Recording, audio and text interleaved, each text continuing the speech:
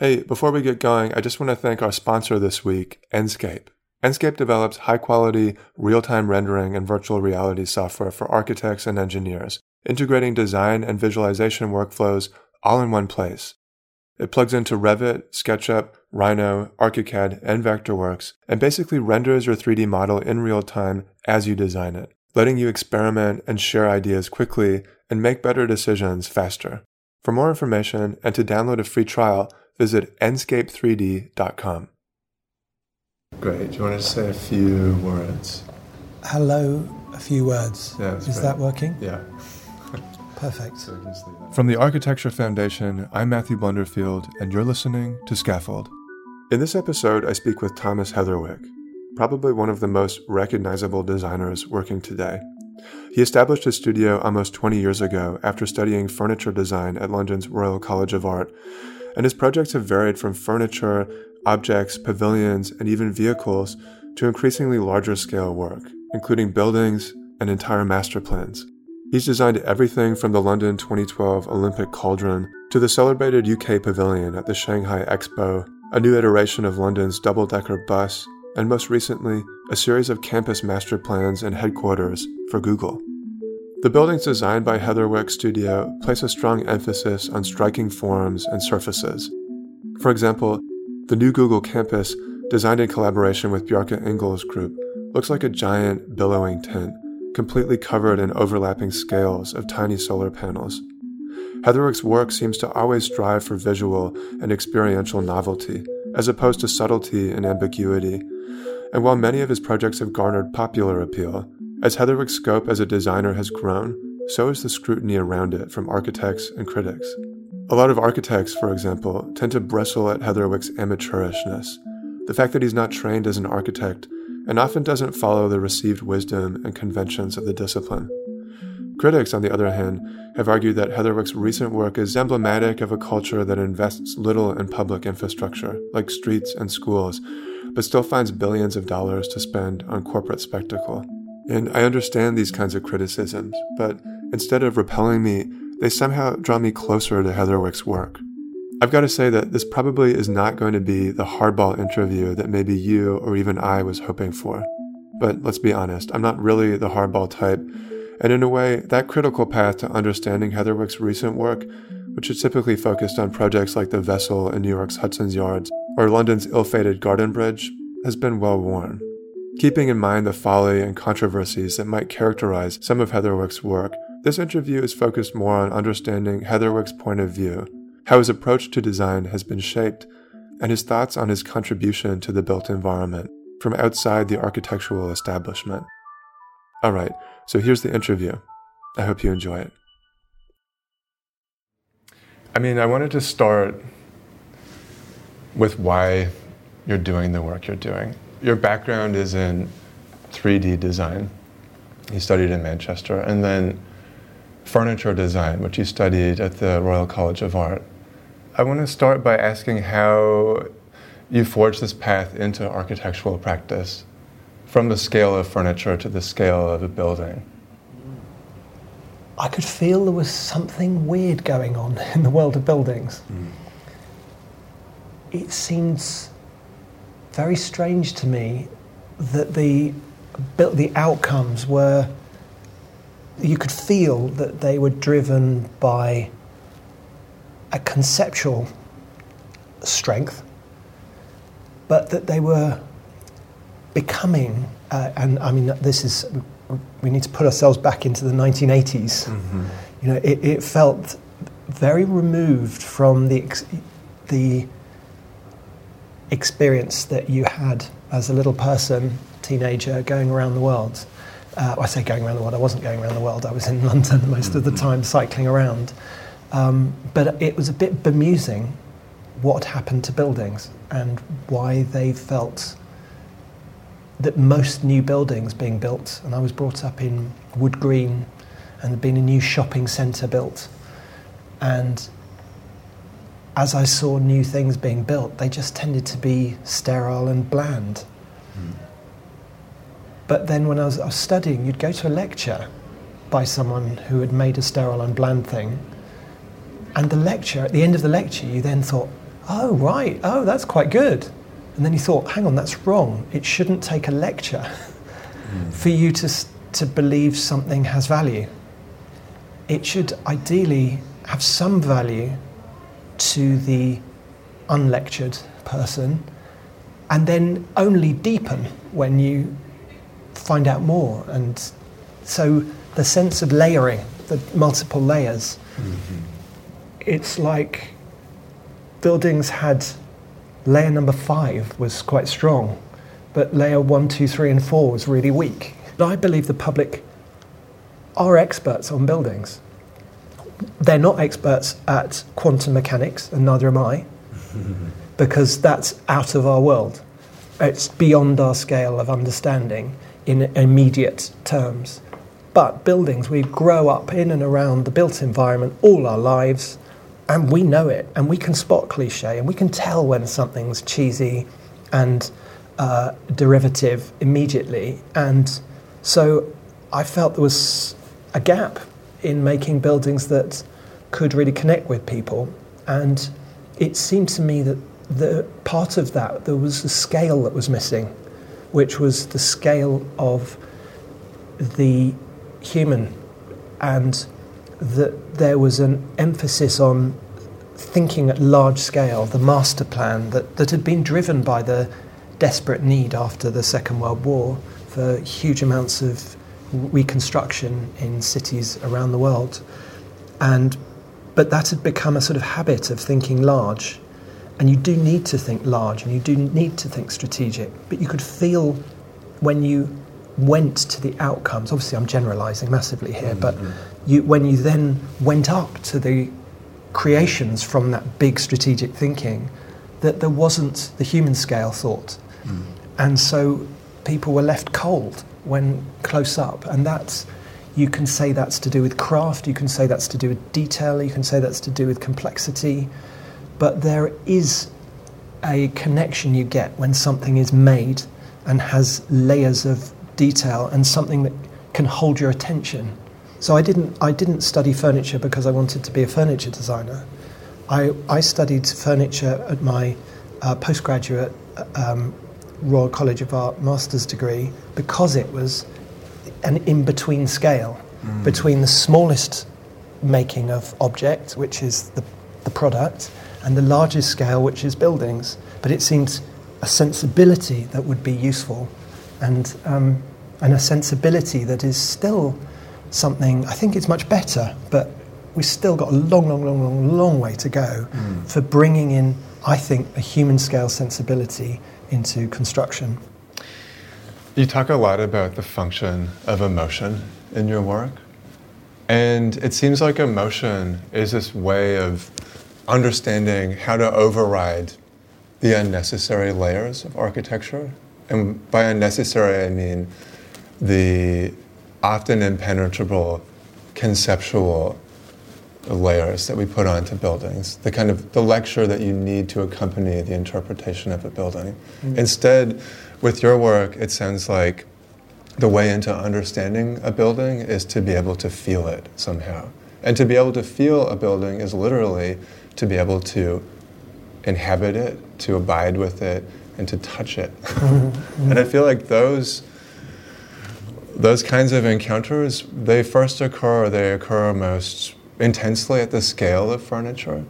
And so what you're describing, it seems like, is a way of cultivating a certain attitude or sensibility, first at the scale of furniture, that can then apply to much larger projects or different kinds of projects that are more, I guess, traditionally understood as being architecture. I want to understand what that process was like in your practice of gradually scaling up from literally the scale of a chair up to the scale of a whole city block. And what kind of challenges or adjustments or adaptations you felt like you needed to make with the work in order to have it remain robust or kind of stand on its own as architecture as opposed to furniture. And I guess as I'm even asking this question, I'm realizing that in some ways that distinction might be false. Because I know that for you, these categories are irrelevant or useless. To me it's really funny that, like, when is something architecture, when is it not architecture? I find that a really funny categorization, because it's a functional place, it's a functional piece of making with a job to do, as there are the smallest functional pieces of designing and making with a job to do, and there's the largest pieces of functional designing and making that have a job to do.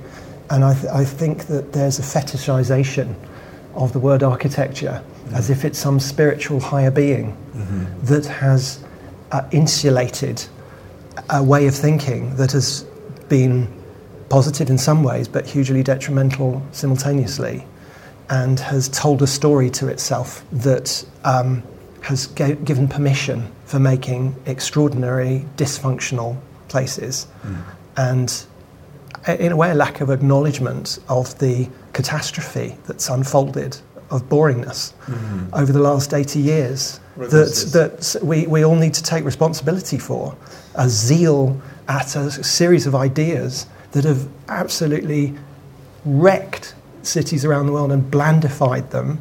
And I can imagine how exciting it must have felt after the war, and there was the mantras of form follows function, less is more, ornament is crime. They're so uplifting. You can yes! But I think that when you really dig into them, you find that they leave a hollow shell for the public. And who are we designing for? Are we designing for other architects, or are we designing for the public? So we need to get more interested, really fascinated by public response, because that's what I'm fascinated by, how people receive place. But I think there are aspects of the profession that the more things are rejected by the public, the more there's the sense that the public are just ignorant. And it's how can they be ignorant? They're the ones who will pull your building down in time when the public don't love something, because they influence the politicians, the developers, and everybody. So the public aren't really wrong, but you can't please everyone all the time.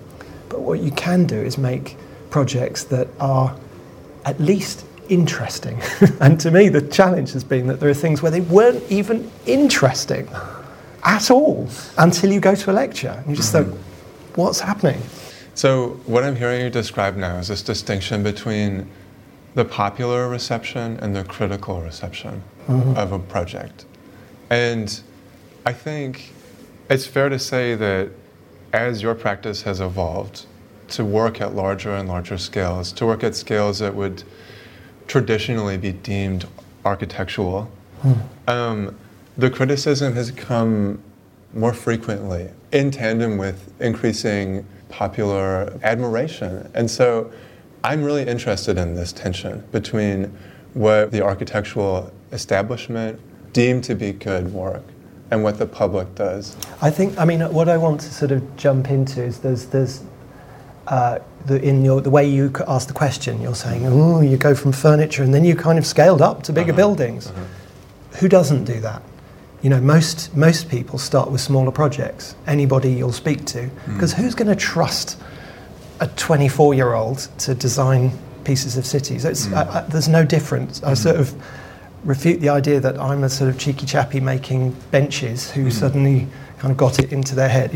I've been thinking about buildings since I was a teenager, and I built my first building when I was 21, and I built it. It was a full-size building, and I know it was particularly because it seemed so bizarre to me that people often didn't get to build their first project till they were in their 30s, and it seemed to persuade 40s, 50s, whatever it is. That seemed to be part of explaining to me the problem. And so it seemed you've got to get in there. Even if it's flawed, whatever, do it. Get on and do it and start learning. So it isn't, I've always been thinking at a strategic scale. Strategy is what motivates me. But it takes a while to be really trusted to do projects. But I think I think the public surely is our passion. Surely all your listeners, they really want to make meaningful change. We don't, as a studio, we do no private houses. We don't do millionaires or house are hidden over there or there, because our focus is on public-facing projects. And that's the place where you can make the greatest impact. So why are you taking pat on the back and the head from other building designers? It's the public who you're designing for, and the public, you should be really interested in what they think. Because other building designers is a minuscule percentage of the population. And you're a bit of a mad person if that's how you decide whether something's good or not. But I think you do need something. I believe it's possible to do projects that in your earlier question, there was a sense of either or. You know, you're either theoretical, or when I say I'm just pointing out that this is a thing that comes up, is sort of, if you do things that are popular and engaging and visually enticing and in some way, that something isn't conceptually interesting as well. And I believe you can do both. That's what I'm aspiring to, whether me and my team achieve it. But you know, there's 250 of us, and the studio is this collaboration of passionate people who share. I feel very lucky to be sharing with them an interest in some of these things we're talking about. And so anything. I mean, you listen to building designers talking about each other. They all say things about each other, because we have this funny thing where we're always in competition with each other, which is such a shame. But it's the mechanism for procuring projects. So. I mean, one practice you're not in competition with is Bjarke Ingels. There's a really fascinating collaboration that's evolved between the two practices around a series of projects for Google, not too far away from where we are right now. There's a Google campus that's nearing completion, this kind of landscraper in King's Cross. And then also in Mountain View, there are two campuses that are being constructed now as well. And you've worked really closely with Big on these projects. And in a lot of ways, Big have a certain common ground with Heatherwick Studio in terms of, I think, an interest in how architecture delights. Can you talk about how that collaboration was first instigated? What made you decide it was a worthwhile partnership? The BIG collaboration was my idea. It wasn't Google's idea. We were being put into a competition against each other for the master plan. I knew Bjarke, so I rang him and just said, we could be in competition with each other. Do you want to be? We could be. Or what if we work together and we go back to Google and suggest we work together? Interesting. And that, in a way, the confidence I had to know that could work was from collaborating in exactly the same way with Foster & Partners on the Bund project in Shanghai, where we built 4.5 million square foot of workspace and a cultural centre in the middle of that. And I, in a way, together with Foster's, we'd evolved the way to do it. And a key part is you need to be interested in each other. A collaboration doesn't work if you think you're duplicating each other, and so that can work at different stages. And it's an amazing learning process. I mean, can you imagine for many of the people who are listening to your podcast, the chance to collaborate with Foster's, fully collaborate, is amazing. A firm with that level of experience and knowledge, it was brilliant. And so we formed a joint team. And in fact, that project came again from my suggestion, where we had been chosen for this incredibly big project, and it was clear we needed to work with someone. And I'm friends with David Nelson and Gerald Evenden, amazing collaborators. And David Nelson also isn't trained in a conventional way as an architect. He trained as a product designer. And very, very people who are very tuned into solving problems, working, and great collaborators. You don't work in Foster's unless you're a collaborator. And so we sort of evolved this model of collaboration where the key thing is that you are sharing all main design decisions and sharing credit and sharing blame, which is great, and you share the money. but that means that you will never tell anyone where the ideas come from. And so you can completely relax together and work at really striving to work out what the best thing is, because you know from the beginning it's a joint collaboration. It's not one or the other leading the other. It's almost giving permission for a different kind of thing than you might think you might normally do, or they might think they would normally do. But it works on curiosity, and I think we had that, and we did a fantastic project and amazing cultural centre with a facade that moves, which you may have seen, and that was very much informed from the early days of the studio, where I had been brought in to collaborate on different building projects, but the terms were always that we were called the artist, and each time you just knew that doesn't work, because it was conventional building thinking that was driving the project, and then this sort of extra thinking was an add-on and always marginalised in the conventional way, and it just became clear. That's why we, in a way, the studio's work partners, the project leaders, we sort of evolved our own larger system of working. And with BIG, originally we just agreed to collaborate on the master plan together, and that we would then work out, if we were then commissioned to do buildings, which buildings they would do and we would do.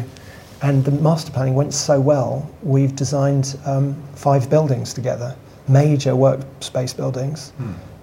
So that was a really good process. And now finally we're doing some buildings ourselves. I know they're doing 1 or 2 in the Bay Area, and we're doing 3 different other things for Google. And incredible, forward-thinking, ambitious client that the work BIG and ourselves did really sort of laid the groundwork together with Google's fantastic team for how they are doing workplace across the globe. I want to talk more about the Google projects and this broader question of how you represent the ambitions of Silicon Valley in architecture.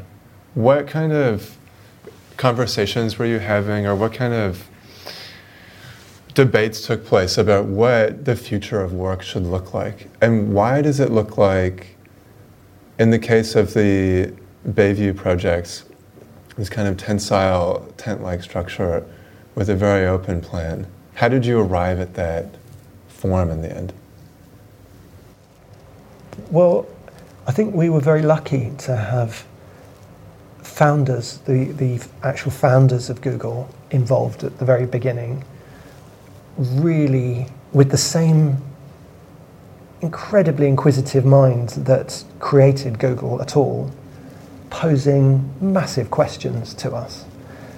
And it was clear that they had worked already with different building designers, and it hadn't worked because nobody had entered into that conversation with an as open a mind as they had. I mean, it probably helped that I wasn't coming from a conventional building design background, but coming from an innovation-driven, user-centered, emotion-driven design angle. And that seemed to resonate. Working with Google, we were able to push deeper into making spaces that would nurture the individual creativity. I mean, my father studied child development and has always been interested in the creativity of everybody. And I always found that sort of fascinating. When whoever he spoke to, he believes that they have creative potential.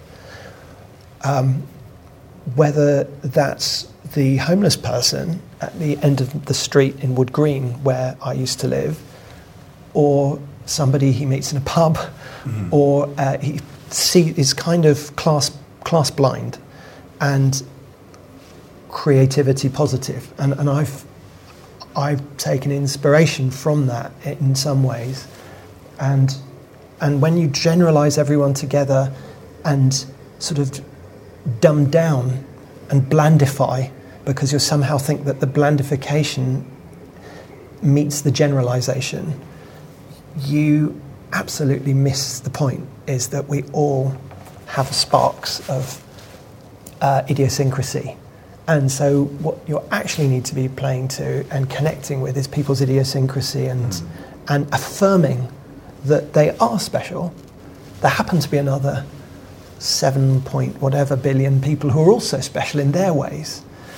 And it's about trying to make excuses that can open things up for people. And so that sounds maybe a bit wah-wah in some way. I kind of understand but in going back to the actual buildings that we have, the first 3 we've completed, then Charleston East that we'll be completing at Easter, we had sites that were right next to the bay where what I liked was that they were not going to be fenced off.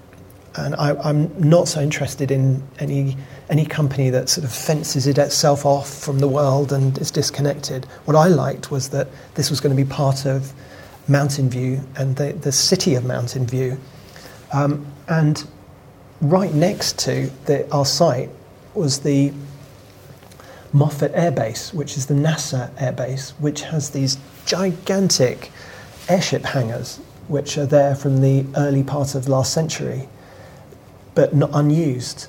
And we just looked at these giant airship hangars and just thought, that's a workspace. That's a phenomenal workspace, because we're dealing with companies, and Google and the leadership team were quick to agree that they don't know what they're going to be doing in 10 years or 20 years or 30 years, whether they'll be making balloons, cars that drive themselves, who knows what's going to be. And if we're going to make buildings that are fit for hundreds of years rather than the commercial average in the UK, which is only 40 years of a commercial building, we must make flexible buildings. I just looked at these airship hangars and just thought, that's a flexible building. That's a building which inspires your heart to know that you're an engineer that could change things and make real improvement in some way in the world. That's the kind of space that might support that. So we just went back to them and said, what if we don't make you office buildings, but instead make you a series of hangars, flexible hangars, that we can then build the equivalent of a village inside it that's changeable. So you can, like furniture, the building spaces inside have climate control, which allows these to be much more flexible in the long term, whether you decide you're making balloons or self-driving cars, or who knows what that next thing's going to be, or workspace. In the immediate desk-based working, we could make a furniture scale which allowed all the spaces that you use for shorter periods of time during the day, like micro kitchens and training spaces and meeting spaces, to be at the lower level, and then give everyone perfect daylight on the top. So we prioritised everybody having perfect daylight at their workspace, and there being no hierarchy of workspace because everyone gets perfect daylight. And a tent is the most efficient way, a tent-style structure, to make very large spans. And we could put columns within this, tent poles, at large spacings, and make a semi-rigid tent. And then the other main innovation, really, I suppose, was saying we should be, if we're really making an environmentally powerful building, it shouldn't then have token environmental moves next to it or on the edges of it. Why don't we make the entire building generate its power? And so not just sticking a few solar panels on like they're post-it notes or postage stamps, but instead make something where the entire roof is that. So they got called dragon scales, but it's like fish scales. And we developed these solar panel system that, like shingles, overlays itself and makes the entire skin and generates 40% of the power. And we've got the rain ponds harvesting all the water that comes off it. And so we're harvesting the light from the sky, the rain from the sky, and then also it's the biggest use of geothermal cooling from the piles that are set into the ground all around. So the combination of all of those makes 90% of the energy use of the building, and it was also an excuse we could breathe new life into the landscape in the bay there at the same time, which has been neglected for a long period of time. So, you were talking about your father earlier, and his roots in sociology and his kind of fundamental belief in the fact that everyone has a kind of valuable, idiosyncratic, creative spark in them. And it just made me want to understand more the context for your education and the kind of foundations for the way you think about the world around you. I know that you were a student at what's called a Waldorf school, which is a type of school which was developed by, we could call him a thinker, Rudolf Steiner, who was also a maker of buildings. Or at least there's one building in particular that I know of called the Goetheanum. Goetheanum. Goetheanum. Have you been? No, I haven't. Oh, you should go. I It's would amazing. love to go. I mean, when I look at that building, I think about you. It's a kind of mystical structure. It looks impossible. It looks like it's from some kind of distant future. And yet it exists. And I feel like that description applies equally to a lot of the work you do. Could you tell me about your relationship to Steiner, your experience in being a student at a Waldorf school, and what kind of impact, if any, that had on your attitude towards design? Well, my parents met through an interest in the works of the sort of teacher, philosopher George Gurdjieff. And that's something that stayed deeply interested, sort of engaging my mum through her life. And she still is very involved with that movement. And my father they met through that, meetings to do with that. And I think my father then moved on and became really interested in Rudolf Steiner and all sorts of people. He's been a very, very curious person. And so my sister went to Rudolf Steiner School, and then I went for the last 3 years of my education. So I got a hodgepodge of, I went to a very academic school, went to state schools, standard state schools, and then ended up in the Steiner School.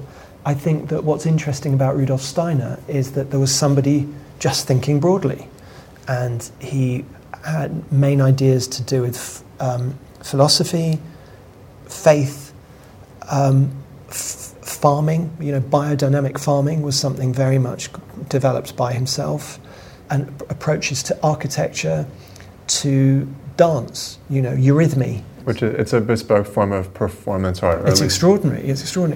But there was a sensitivity within the Steiner system where each classroom is painted gently different colours, and there's a system of art called veil paintings, beautiful things. And what's interesting to me was, and I got interested, was meeting the Steiner-influenced architects. So when I was a teenager and in my early 20s, my dissertation, I went and interviewed various different Steiner architects, and they were very engaged with self-build, and I found that interesting. And I remember one wonderful thing where there was an architect in Wales working on self-build schools, and he was talking about how if you get a plasterer, a plasterer is trained for 2 years to plaster a wall, and it's to be able to plaster perfectly flat. And he said, I can teach a parent to plaster in 3 minutes and the wall's alive. And I absolutely loved that, because it's true. The professional plasterer taught to plaster the wall is plastering out the human touch and plastering out human interest and the infinite, until the point where it becomes a boring flat wall. Whereas the wall that's got wobbles and texture and life you can keep looking at it and keep looking at it, and there's still things that will catch your eye and detail. And it seemed to epitomise for me something that I believe you can make less expensively, more interesting things. And the university building we built in Singapore, it only cost a bit more than a car park. And we worked around how they promised us that with the contracting process, they would not go for best value, they would go for the cheapest contractor. And cheapest contractor, for example, when you're using concrete, means that the notion of fair-faced concrete isn't there. You're going to have bubbles, stones, holes, misaligned formwork. That was guaranteed. But then actually, when we think of the places we love most, I mean, I'd like to find one of your listeners who doesn't think Venice is good. Venice is amazing. But I mean, I have that funny experience in my own team, when the newest team member snagging a project, this funny expression of snagging to perfect the details with a contractor of the end of a project. A new team member can snag a building within a nanometer of its life and will be perfection, absolutely irate with the contractor that it's not plus or minus 2 millimeters or whatever it is. And then you look at Venice, and Venice is plus or minus half a metre. Any surface is stained beyond recognition and textured, and yet that's part of its magic. And we've had a sort of crisis of soullessness that has existed in the new things that got built and made with materials that aren't going to become soulful over time. So it's in general. And so I'm really interested. So we embraced all that imperfection and worked out some systems, some ideas that would allow us to have utter, unsnaggably rough casting of concrete, but where it could become a positive about it. And I remember when that building was finished, the Learning Hub, going in, and I spoke to someone who was there, and they loved it. It was wonderful response. But they were there going, I love it, but I don't understand how old it is. Is this 20 years old, 30 years old? New? I don't know. Because it already, that making that was highly raw making didn't give clues of newness. And that's one of the best comments I ever got on a project, in a way, is when it's timeless. I don't mean that in sort of elegant timelessness. I mean just genuinely you can't feel its age because it's already old. Or is it new? I don't know.